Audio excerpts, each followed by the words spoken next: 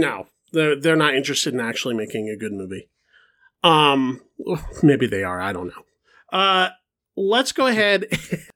I like it when your real cynicism just leaks out like an I-cord.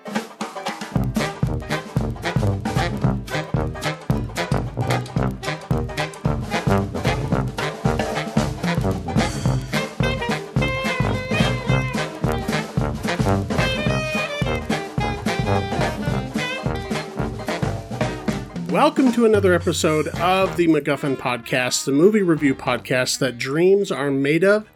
Keith Foster, you are living in a central downtown sort of area of San Diego. That's incredibly specific. I don't think people need to know that much. But yes, sure. And you are recording from an undisclosed location in the Rocky Mountains. I could give them the cross street if you like. I'd rather you didn't. I actually don't think I could because I do not remember. On this episode of the podcast, we're going to be reviewing Those Who Wish Me Dead, which is on HBO Max.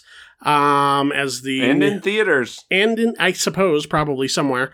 And The Guest, which is on Netflix, and Tubi, which is our streaming homework. Yes. So I had a whole thing planned at the beginning of the show to talk about how I bought a new TV, but I decided I'm bored by that idea already. And yeah, I don't like it. Well, I bought a new TV. I needed one. I got my taxes. I bought a new TV. That's the story. Didn't we talk about my new TV? And it was like, that went nowhere. Yeah. So we tried TV material already. I was on Reddit earlier today, as I often am, and I frequent the subreddit AWWR/AWW. Yeah, that's a good one. Cute animals. It's preloaded. It's popular enough that they put that at your front page. But I think there are some things that are not that end up on And I wanted to run some supposedly cute animals with you, and you tell me, is it or is it not Should I pull up, like, pictures of them? No. I'm just going to name animals. You tell me, are they cute or not cute? Okay. Bats. I like this. Cute. Okay, any qualifiers on this? Yeah, I mean... Because I'm going to say hashtag not all bats. Sure. Sure.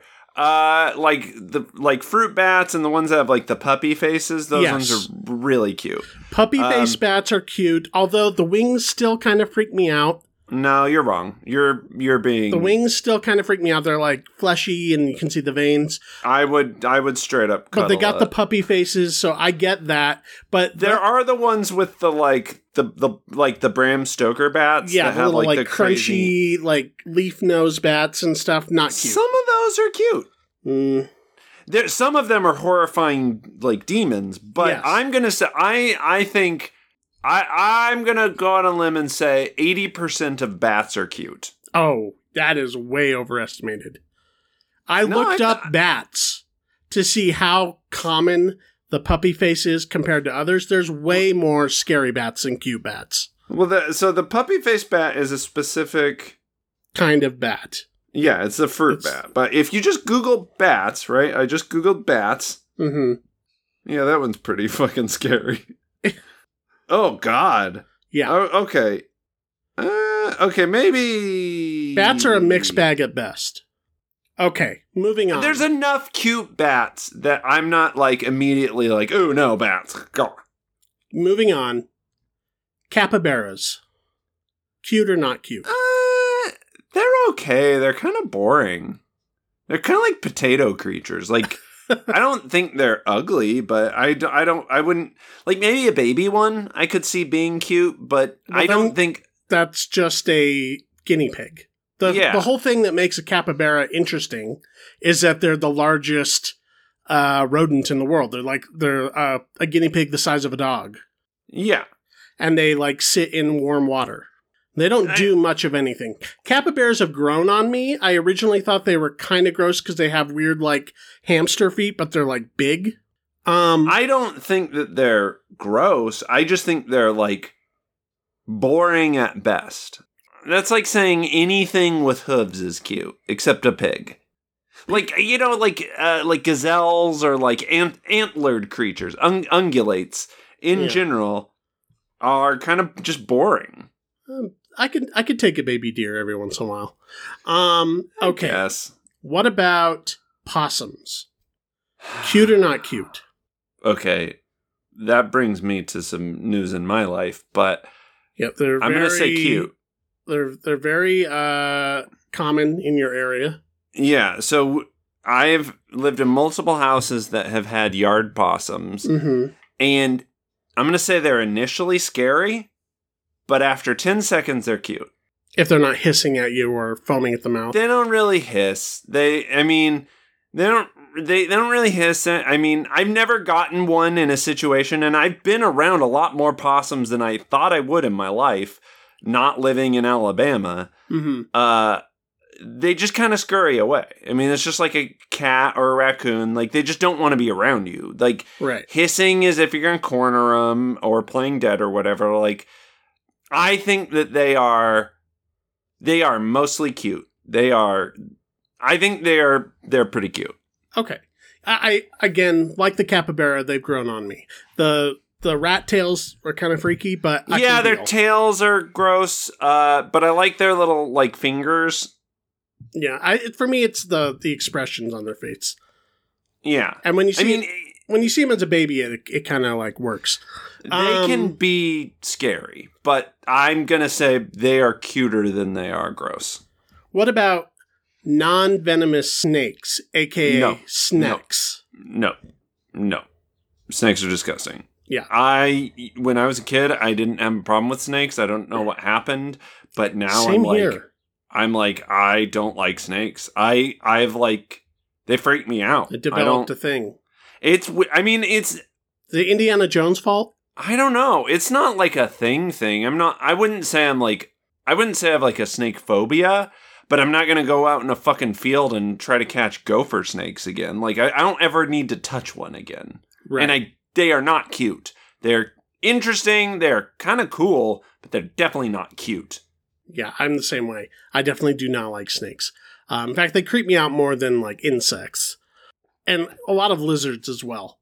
Some lizards are cute. Some lizards are cute. I'm not going to talk about them because there's such a wide range of lizards. What about, and I think I know the answer to this already, human babies? Oh, disgusting. Get that shit off of Reddit RAWW.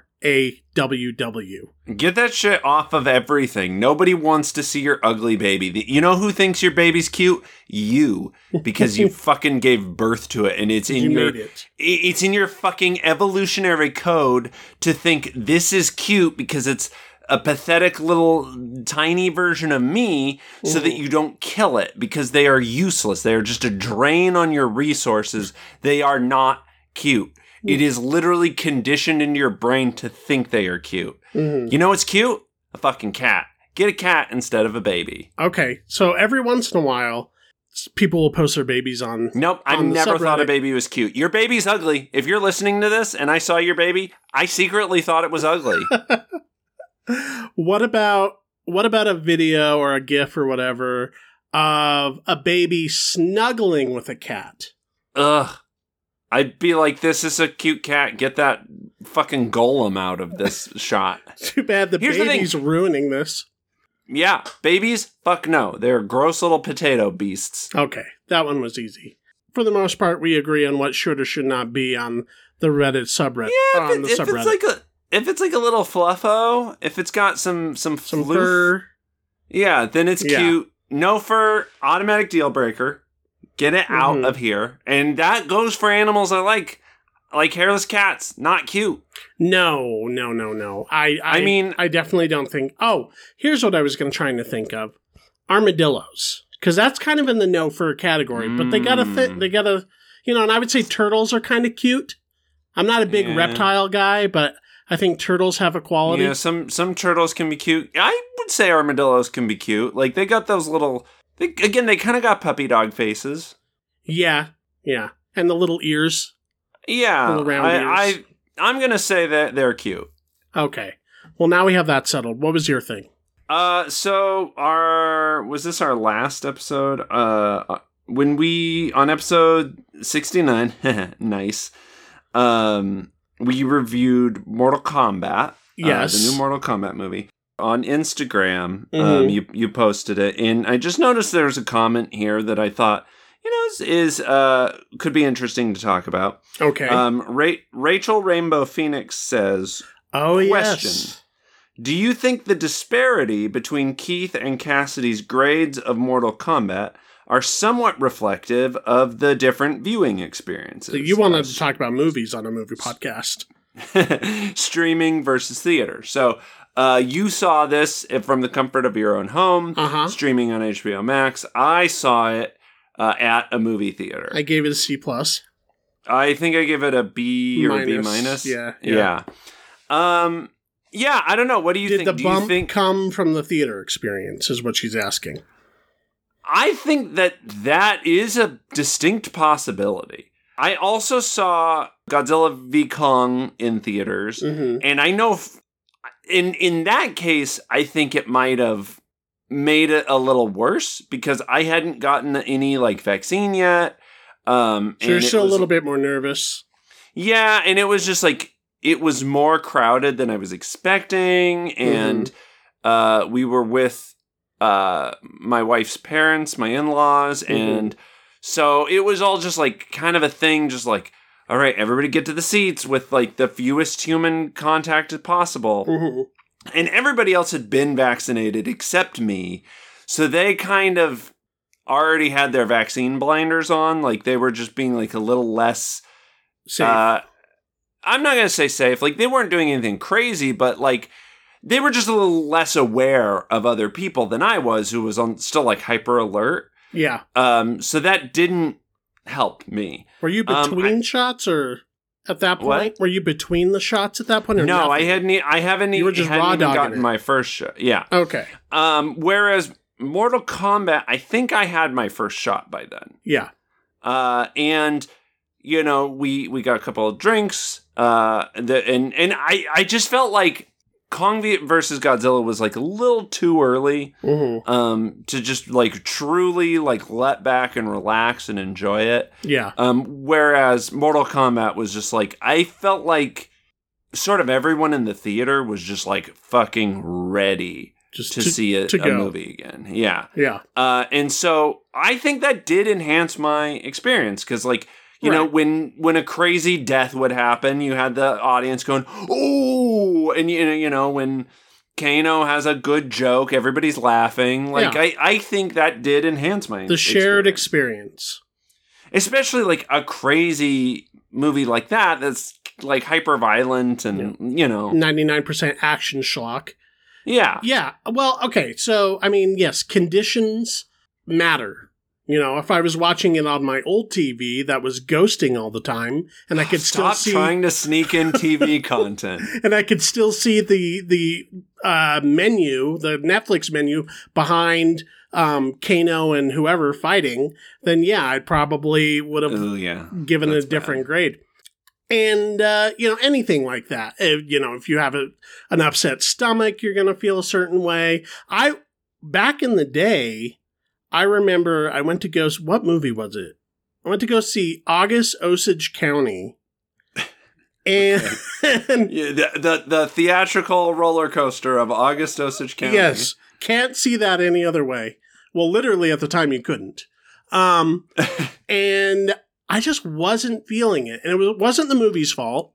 It wasn't like I was this is a piece of shit. I was just in a bad mood, didn't want to be there, and was just nonplussed by everything. Everything annoyed me. Everyone annoyed me. And I was there is no way I can be objective about this movie. So I just left. And I came back to it later to review it because I was just I'm such in a sour mood that as a critic, I am compromised. Okay. There's a lot going on there. I mean, I appreciate your integrity, and your ability to recognize when you're not in it. And I mean, that does happen. I was talking to former co-host Richard about a comic book that he recommended to me called Monstrous. And a lot of people recommended this comic book to me. It seems like it's right up my alley. I even have the first volume, and I started reading it, and when I was reading it, I just wasn't into it. And it was not the book's fault. And I wasn't even in a sour mood or anything. I just was not in the mood for starting this fantasy epic. Yeah, and it was just I'm going to put this aside and come back to it. I haven't come back to it yet, but... Well, that's like me in every book. Well, I have stacks of books I haven't read all over the place. I mean, that's everybody and any book. Yes. Who fucking reads anymore? You're listening to a podcast right now. Fuck you. You don't read. No, yeah. So going back to the original question that you posed, certain conditions play into things. I will say, however, some of my favorite movies of all time that I love and adore and, work their way into my DNA, I've never seen on the big screen. That's true. I mean... I've never seen No Country for Old Men on the big screen. I've never seen Psycho on the big screen. I've never seen There Will Be Blood on the big screen. Yeah, I don't think I've seen any of those. I would like to. I've seen... but here's the other side of that coin, is sometimes seeing it in a theater, sometimes seeing it on the big screen can ruin your experience because the audience fucking sucks, or you're, sometimes you can see something alone in a theater and it's fucking cool, but there are some movies that you should see with other people in the room. Sort of like my August Osage County story, I saw Inside Llewyn Davis twice because the first time I saw it, it was packed full of gray hairs. Sure. And I didn't get there. They're all talking. They're all like, what did he say? On? Huh? He's a singer. He's a singer. That's Bob Dylan, I think. So I'm way in the back, way Can we do a riff tracks of just us Inside being Llewyn old? Davis just being old people? Living in Irvine, California. That's the Star Wars boy. So I was way further back than I would normally be in a movie. Everybody was kind of talky and chatty and eating 1,000 things, inappropriate foods for a theater. And I liked it and I knew it was good. And I was like, this is a good movie. But the experience was so shitty that I don't feel like I even got the whole movie. So I went back a couple days later and watched it again. And when it was an empty matinee or whatever. And I did like it a lot more the second time.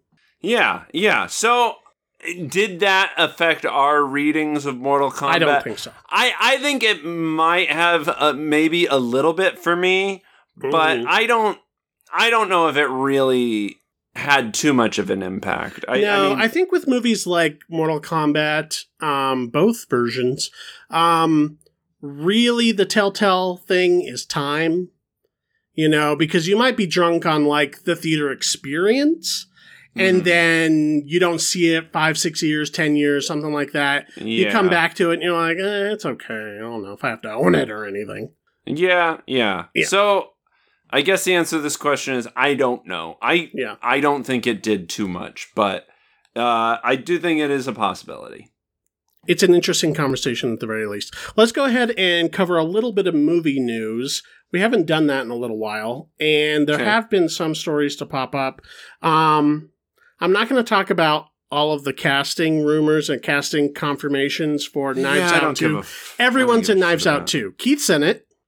Keith got a part in Knives Out 2. I saw someone tweet, if you're still standing in line for casting for Knives Out 2, stay in line. Just wait. They have to cast you.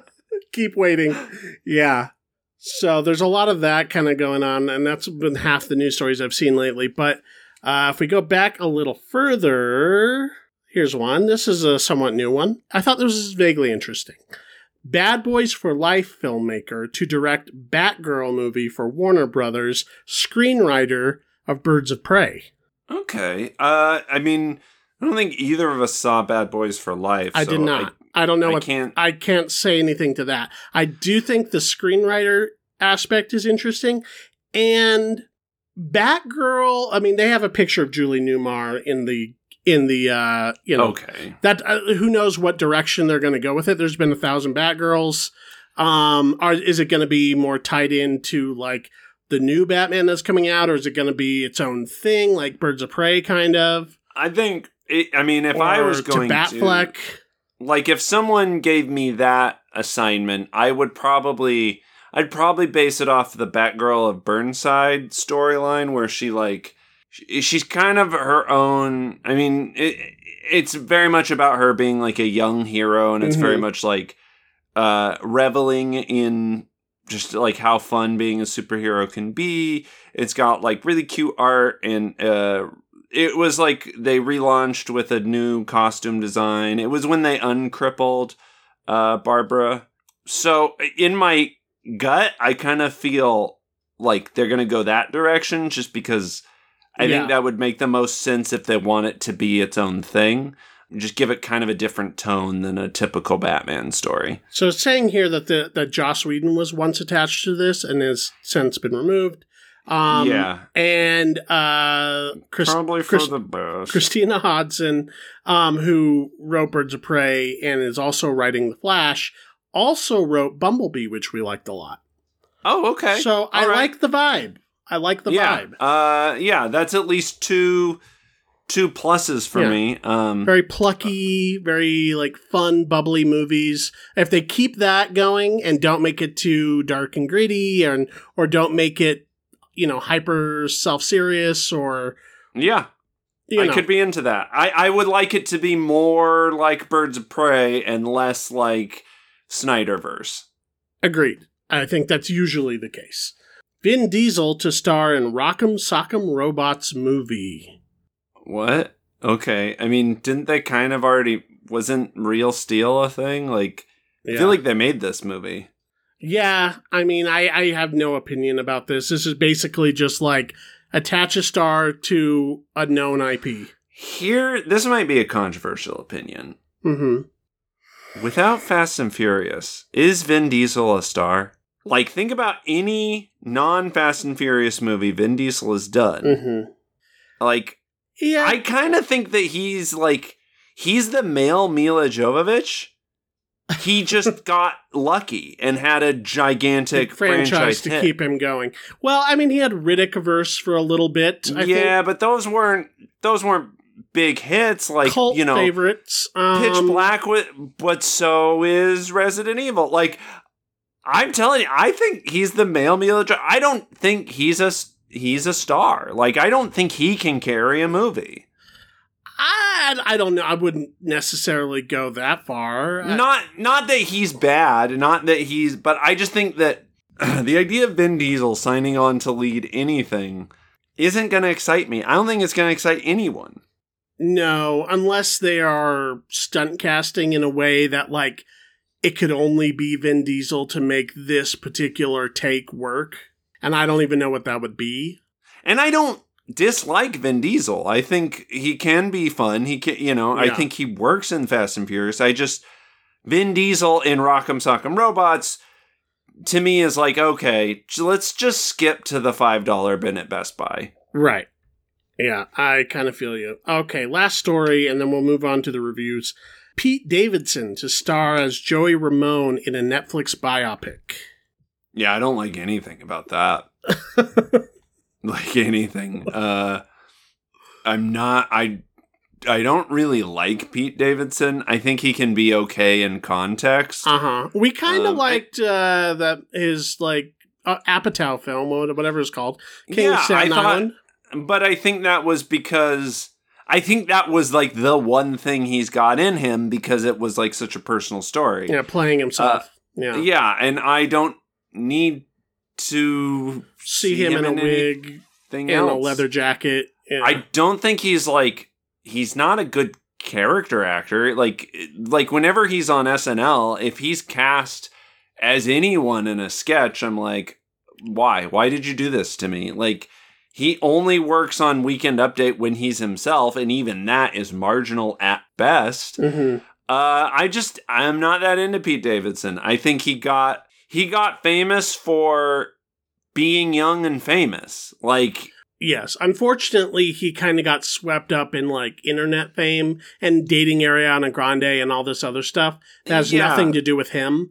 And we've talked about it before. I think Pete Davidson's strong suit is his stand-up, because what he does on Weekend Update when he does his bits, it's just a hot 5 minutes. That's all he's doing. Yeah. But even that's what he should be doing. Like and he's so young that he never really got to develop as a stand-up before he became ridiculously famous.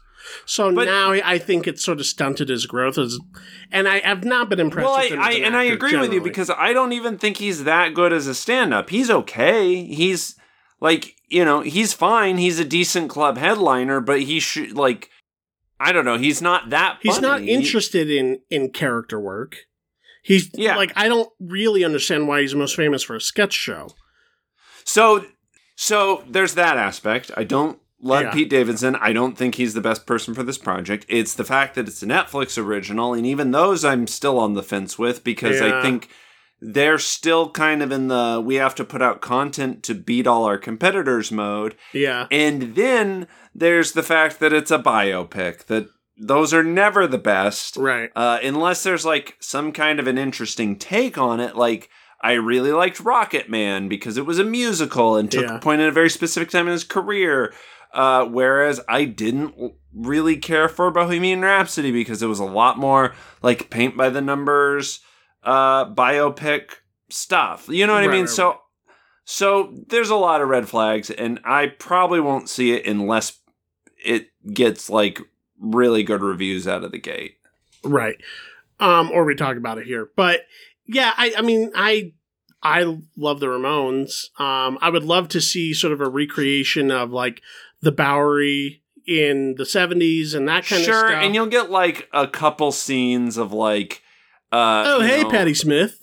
Yeah, exactly. Like establishing shots and stuff that are cool, but like I don't know. I don't. It's going to be a lot of like Chubby Hum moments and it feels like this movie stuff is already just like in marketing mode.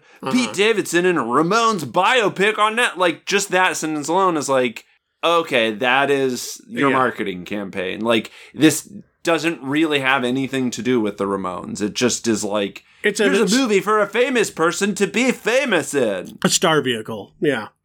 Yeah, that's pretty much my feelings on it. I mean, he is a New Yorker. He kind of has that mumbly thing going on. So I see what they see in that casting choice, but I just don't think, I guess it comes down to the screenplay ultimately, but it's not something I'm immediately excited about. Yeah, and maybe they'll get a cool director, but yeah. I kind of doubt it. I don't think they really need to. No, they're not interested in actually making a good movie.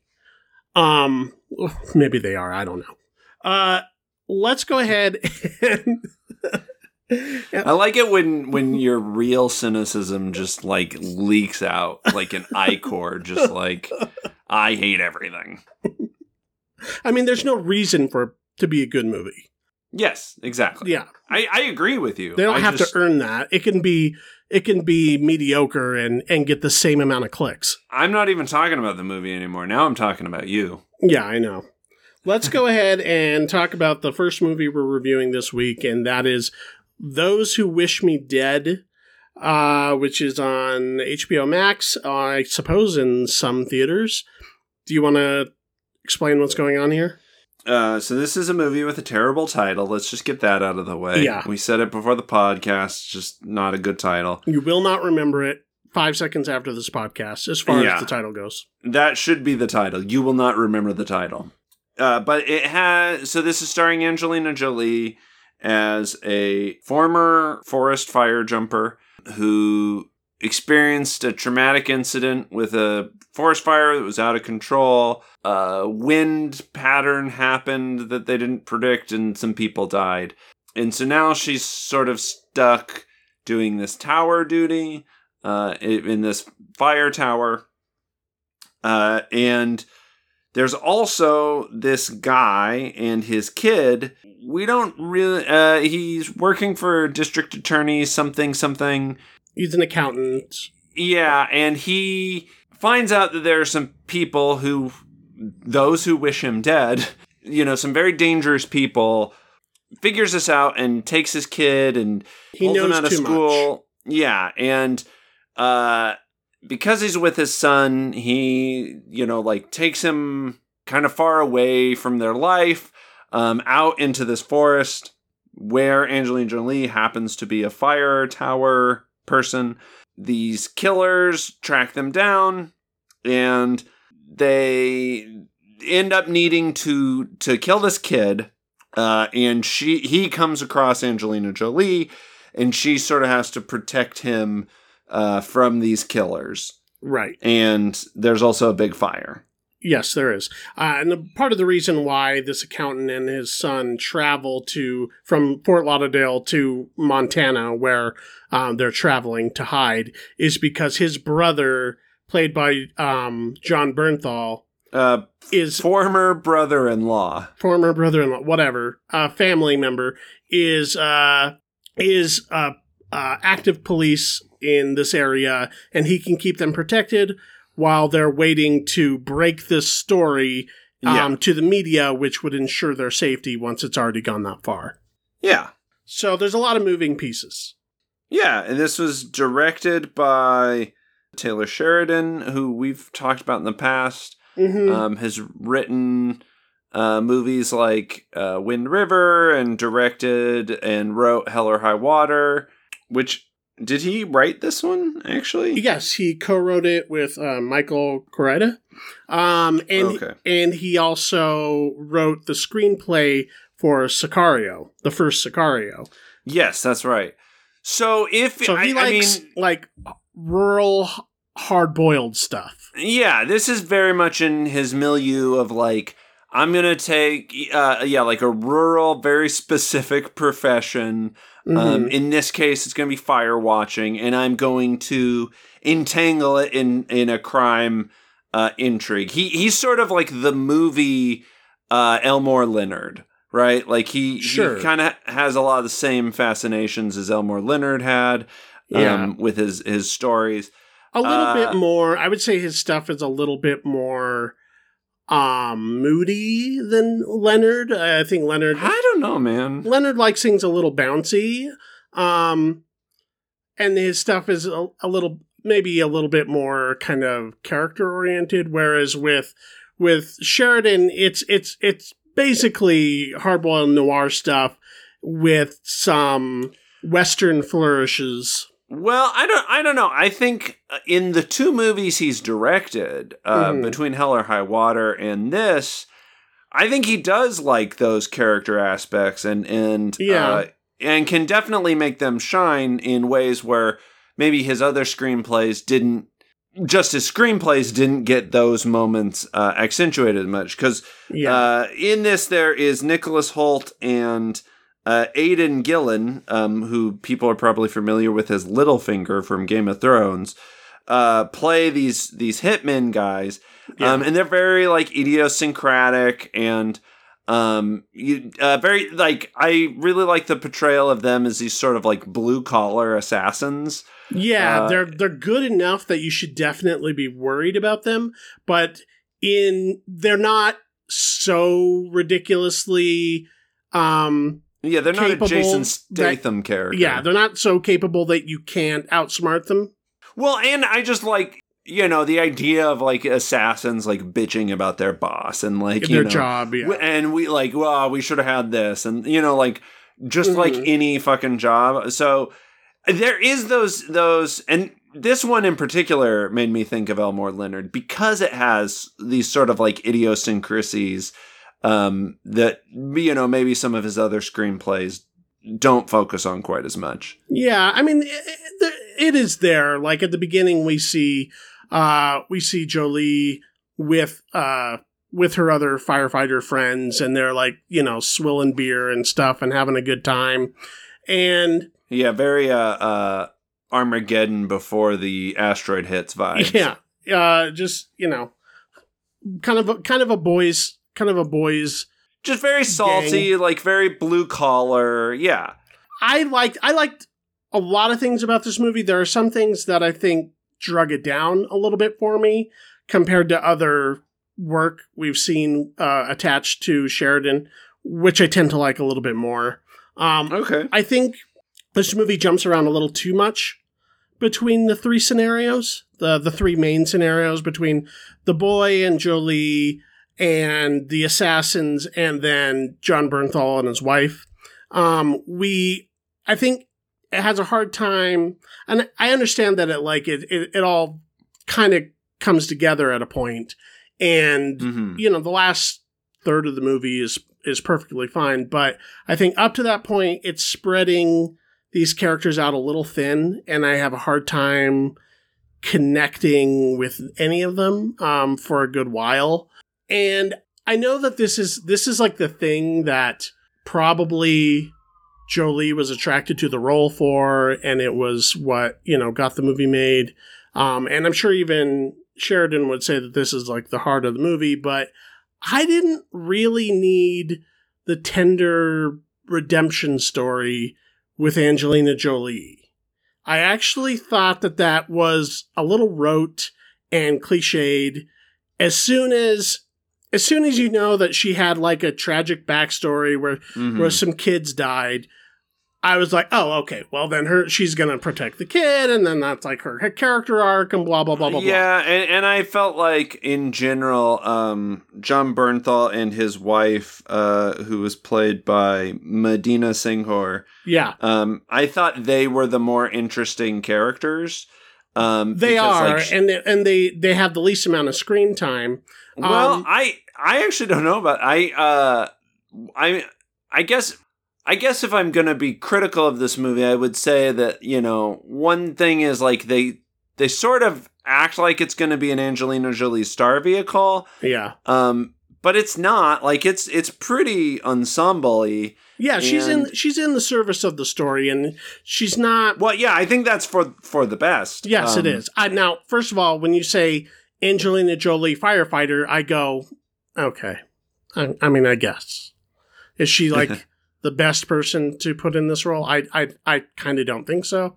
She's fine. She's not bad. She's not bad in it, but it's Angelina Jolie the firefighter. Okay, I guess. My issue with her characterization as written is I think it's fine that she helps this kid and they, learn to protect each other and blah, blah, blah. All of that's fine. I just don't need her with the weepy backstory and, trying to tie it into this bigger character revelation. Yeah, it's a little too neat. Yeah, it's a little too... I think it would be perfectly fine that she just happens to be a firefighter in this area who's good at her job. Yeah, and that's all that she needs to be. And then she could just be a roughneck who doesn't connect with kids. I don't think whatever. She needs like some like latent maternal thing going on, or some like noirish backstory, some demon she has to overcome. I feel all of that is, I'm sure both her and Sheridan think that's the point of the movie. It actually isn't. And it comes off as just very written. And just generally the least interesting stuff. Like, yeah. This guy on the run with his kid, I think is interesting. Mm-hmm. I think Nicholas Hoult and Aidan Gillen are great. Yeah, they're a lot of they're really fun. They're really interesting to follow. They have a really good chemistry too. Like, their relationship very quickly, but it's not a character role like that. I think can be easy to overdo. But they both play it as like very cool and very just normal, and to me that sells it. Yeah, and they reveal their character through their actions rather than Jolie, which is all like scripty backstory stuff. Like there's a point in the movie where one of them may or may not have to kill a pregnant woman, and it like weighs on him, and it becomes an internal dilemma, and it's within that moment. It's part of the scene. You don't have to like then go into flashback and talk about the wife who had a miscarriage or something. Yeah, you know what I mean? It's just totally. I also think that's one of the better scenes in the movie. Yes.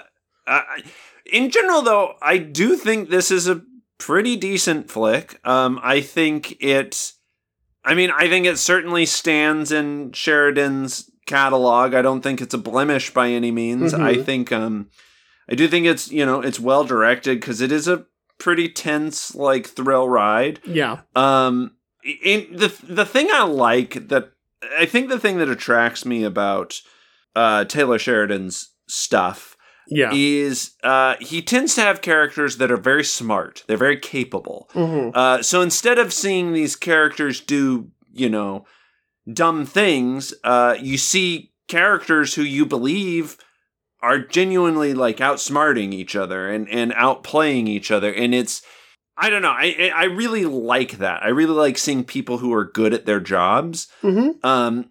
Even if it's, a movie portrayal of that job. I'm certain that an actual survivalist would be like, why the fuck would you do that? But I just like seeing characters that are very capable. And, and I think you get that with Hell or High Water. You certainly get that with Sicario. Yeah. Wind River also, like, he's very good at writing, like, people who are good at what they do. And this just happens to be in extreme circumstance that they're thrown into. Yeah, I think he's good at turning the screws. I think he's really good at writing these tense scenarios that kind of put his characters in hot water and, see how they react.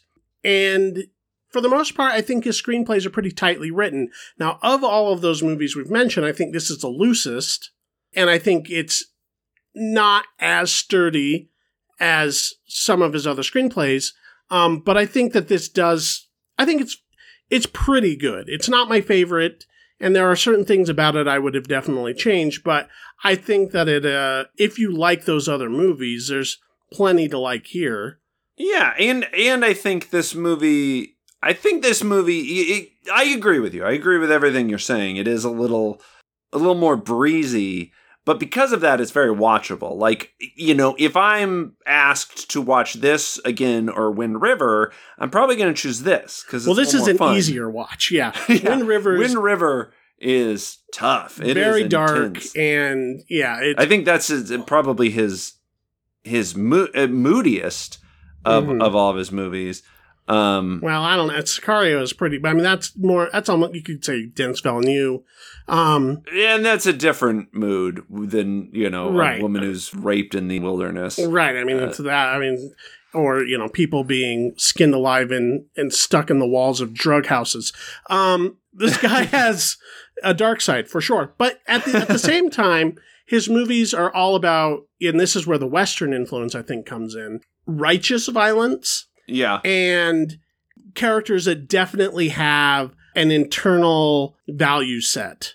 Yeah. Yeah. I mean, these are very much, like you said, very Western influenced. And the landscape always kind of plays a character in whatever movie. And that's kind of why I go back to the Elmore Leonard comparison, because he kind of like, he also took these like Western motifs and sort of updated them and plays with them, with it as a genre. Certainly in like 3:10 to Yuma or Justified and that kind of stuff. Yeah.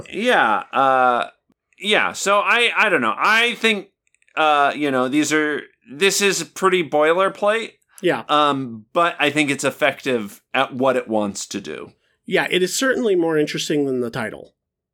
Yes. Yeah. Which is the worst thing about the movie. Yeah, I agree. The one sheet's not great either. Was the what? The poster image. Yeah. Ugh, yeah. Generally speaking, the marketing is not doing the movie any favors. Yeah, but I also get like why something like this is hard to market. Yeah. Like, do you give it a poster that makes it look like Logan? Because it kind of has some Logan vibes going on. I think maybe that would have done it some favors, is to like play it up as a Western or whatever. This is the type of movie where if it came, there's no such thing as video stores anymore, but like if you were to like stick your head under that awkward red mesh at the Red Box and you're like, I don't know what this is. Angelina Jolie's in it. I don't know. It's probably going to be bad, but I'll just get it. You would be pleasantly surprised. Yeah, I think so. I mean... It's like a high-quality B movie. Sure, yeah. How often do you hear anymore like, oh, Hollywood doesn't make any original movies. It's all just remakes and adaptations and stuff. And like, well, this is a solid like movie that's it's original. It's got action. It's a thriller. Like, it's well made. I think this is well within. Like, this is also, I think, kind of following in a legacy of sort of these like bad survivalist action movies like Cliffhanger. And you know what I mean? Yeah, it's kind of from another time, or like The River Wild, or like that kind of stuff. Yeah, but I think, The River Wild is a fucking bop, but I think this is better than like Cliffhanger. You know what I mean? Yeah. Like, I think this is playing on that tradition of the sort of survivalist thriller, but delivering a modern version of that's very tense and fun and action-packed and easy to swallow. Yeah, it pays off the genre stuff, but it's not just schlock. It's not just dumb set pieces. Yeah, it's got some really good scenes. It's got some, like, really well played out stuff. I agree. I give the movie a B-, I think. I give it a solid B. Okay. I was, I had a lot of fun with it. All right. And let's move on now to your Netflix homework, or your streaming homework for me, which is on Netflix. The Guest. Yes. This was directed by Adam Wingard, which we've talked about very recently with Kong v. Godzilla, and he also directed You're Next. Yes. The Death Note movie, which we had reviewed for this, or a version of this podcast. And he also did a reboot for Blair Witch that I have not seen. Yeah, so why don't you set up The Guest for us, Cassidy? So, The Guest stars Dan Stevenson as a man named David, who walks into the lives of a family who lives in a small town, and their son, the son of this family, was active duty military, died in combat. They're still sort of in the grieving process. You can tell it's weighed heavy on this family. The father is an alcoholic. The mother is sort of depressive. The son doesn't really get along with anybody at school, sort of a loner. And their 20-something-year-old daughter is still living at home. In comes David, who comes unannounced and says, I was in duty with your son, and I have this responsibility. He beset on me to tell you guys that I was with him in his last moments, and that he loves you and wants you to know that everything's okay. And, it kind of gives them all this little bit of closure that they didn't think they would ever get. And so the mother sort of takes it upon himself, to bring in this guy and give him a room and a couple nights stay while he picks himself up. And he starts to sort of ingratiate himself to all the different members of this family. And as he stays with them longer, they learn a little bit more and more about him. And he may not be everything they thought he was. Yeah. And there's things kind of get nuts.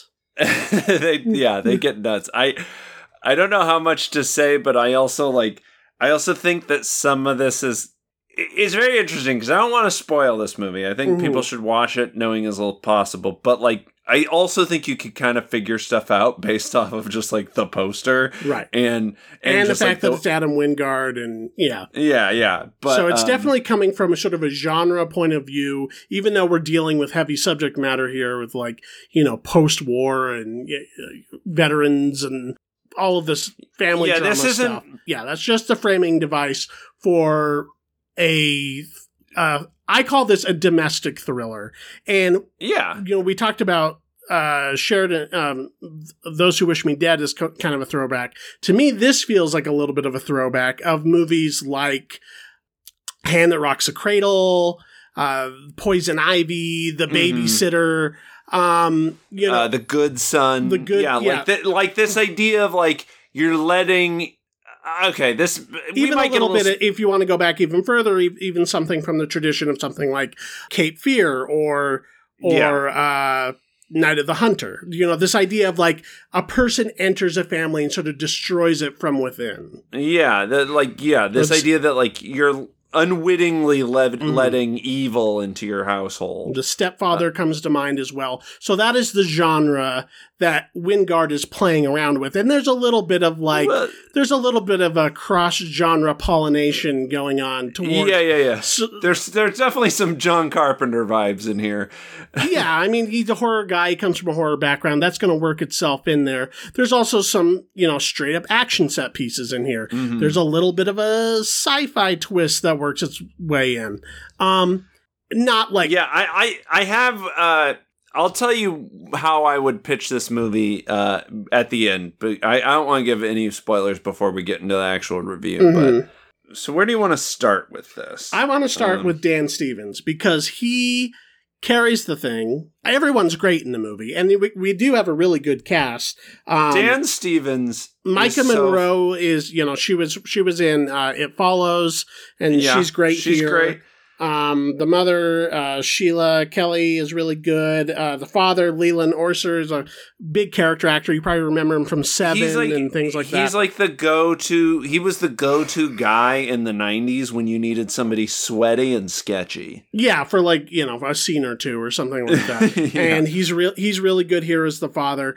They're all playing their parts really well. But Dan Stevens, it was a sort of a cult film, and it has its fans, for sure. I wouldn't necessarily say this is the movie that made him, but this is sort of his calling card. Because Dan Stevens is so fucking good. Yeah. He is one of those actors that I'm like, anything he's in, I'm kind of peeking at now. Yeah. Because he's just so watchable. So charismatic. And here's the thing. He's playing a role that could be very boring. Because it could be very, we've seen the sort of a return home soldier performance by a lot of good actors in a lot of boring movies. Mm-hmm. There isn't anything bombastic about this character. It's very, it's very straightforward, but he plays it with such subtlety and such earnestness that it just feels so believable. Well, it's one of those things, right? Because it's an actor who's playing an actor because he's performing as this imposter person in the film, and so you have to, and this is not an easy thing to do, is you have to be convincing as the performance that the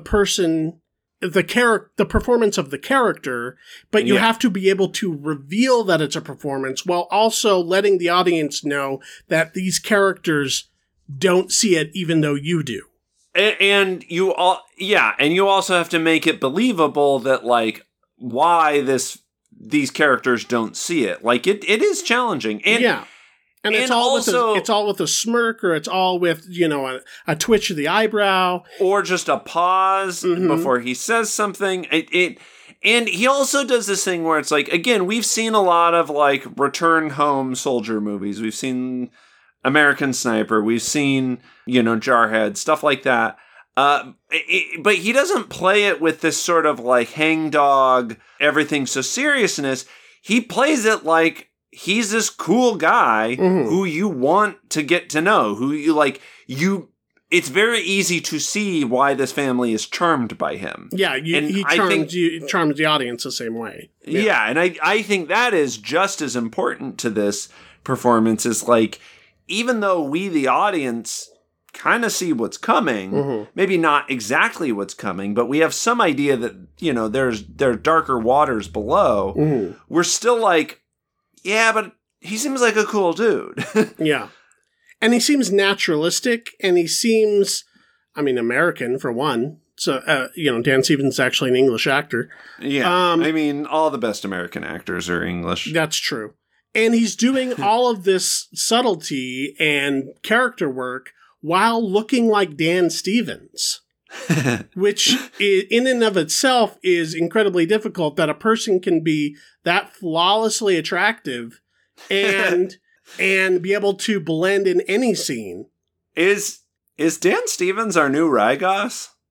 Well, Rygos better watch out. He better watch, because because there's a new. I want this on the record. I've tweeted this. If they do another live action Constantine interpretation, he'd be good. You would be lucky to have Dan Stevens. Yeah. He is so insanely perfect for that like I will settle for no less. But here's the other thing about the performance and sort of about the movie as a whole. It's doing all these things, all this character work, all this thriller work. It's building tension, but it's also sort of satirical and sort of funny. And the movie, like, there is sort of a wall of irony between you and the heaviness of the subject matter. So when bullets start flying and bodies start, getting hacked up and the things that happen in this movie happen, it's not so devastating and so painful that it like shakes the movie off of the train track. Yeah, that's a good point, because the subject matter could be heavy enough to weigh this movie down, because it is about a family that lost a son and all this stuff. But once it sort of flips into genre mode, you're allowed, like, the movie relieves that tension. It allows you to just kind of go with it. Yeah, because from the get-go, there's a little bit of a wink at the audience. Like, we're in this together. Like, you're on this ride. We all know what's going on. Let's just have fun with this. Even though, like, we're going to do some seriously twisted stuff. Yeah. I loved this movie. I did too. I thought this movie was so much fun. I thought it was damn near perfect. It's pretty great. It's like, also, this is a solid Halloween watch coming up this October. It is. Which I was not necessarily expecting. But yeah, like I said, once it flips into genre mode, it just, like you said, there's action scenes that are just straight action. That are just like, they're like anything out of, a fucking 90s Van Damme movie. Yeah, or a Bourne movie or something. Yeah, and then there's horror elements. Okay, so this is my little spoiler, I guess. If I was going to elevator pitch this movie, I would say, what if Captain America was actually Michael Myers? And that's the premise of this movie. And I think throwing it into that domestic thriller category was such a smart delivery mechanism for this type of movie. Because it allows the horror elements to creep up on you. And it is kind of having conversations about, I don't know, intentional or not, but there is sort of a subtext here about ex-military and post-traumatic stress disorder and power fantasies and American exceptionalism and all of this stuff that kind of like weaves itself just by the nature of what the narrative is, even though it's all crazy town. Well, yeah. I mean, there's even like, even stuff about, I think that just the movie's approach to violence is really interesting because like, we see this character early on do violent things to bad people, to like these school bullies and stuff. And we've all kind of been in this bullied situation. So we're immediately, it plays with this idea of like, in how many high school movies do you see the kid get justifiable violence against the bullies? And then the way that sort of flips around of like, well, violence is violence. And this guy is not a good guy, I thought was really cool. I thought that was a really interesting take of like, we're going to see him kick these bullies' asses and it's great and it's awesome and yay, go dude, he's a cool, likable dude. But then we realize he's a fucking sociopath. Yeah. Yeah, you're right. It is it's almost kind of like having the same subversive conversation with these hero archetypes that something like Invincible does. But in a very different way. Yeah. It talks about this movie very much has a conversation about like acceptable violence and who we will accept violence from, which is, I think, really interesting and cool. Yeah. And even who we will accept violence from, there is a point. There is a tipping point of like, well, this isn't acceptable anymore. And, to a character who doesn't understand that, it doesn't matter. It's all acceptable. It's all violence. It's all, like he even tells the kid to like burn their fucking houses down. That was pretty great. Yeah. And that was one of those lines that's like borders on comedy. And is kind of both played for laughs, and you're also supposed to be sort of nervous at the same time. Yeah. Yeah. And there's a lot of that, too, of, is this for real, or... yeah. I just think, I mean, this is, if nothing else, a masterclass in, like, building tension and relieving tension, and then building tension and then having that pay off. Yeah, as far as I'm concerned, this is my favorite film I've seen by Wingard, and I really loved You're Next, but I think this is so hyper-focused, and... Yeah, I think I agree with you. I just was just like, from the go, I was just with this movie. I was like, this is everything everybody said it is. I wish I'd seen this sooner. Yeah, I mean, I knew I was going to like it, but even then it surpassed my expectations. Yes, same. So yes, I definitely suggest that anybody watch it. If you want to wait until Halloween, it is a good Halloween watch. But not entirely necessary because there's horror elements, but it's not strictly a horror film. Yeah.